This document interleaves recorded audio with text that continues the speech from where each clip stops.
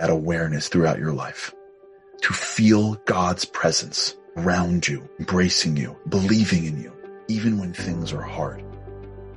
That feeling, he picked me. It's a relationship. He wants me, specifically me. I don't know why. I am not that holy. I am not perfect in the slightest. I mess up more than I do well. I don't know why, but it doesn't make it less true. God wants a relationship with me. That feeling is, I believe, what Judaism is all about. That's what it means to be free. It means to be freed from all of the mental blocks that hold us back from a deep, real relationship with our Creator.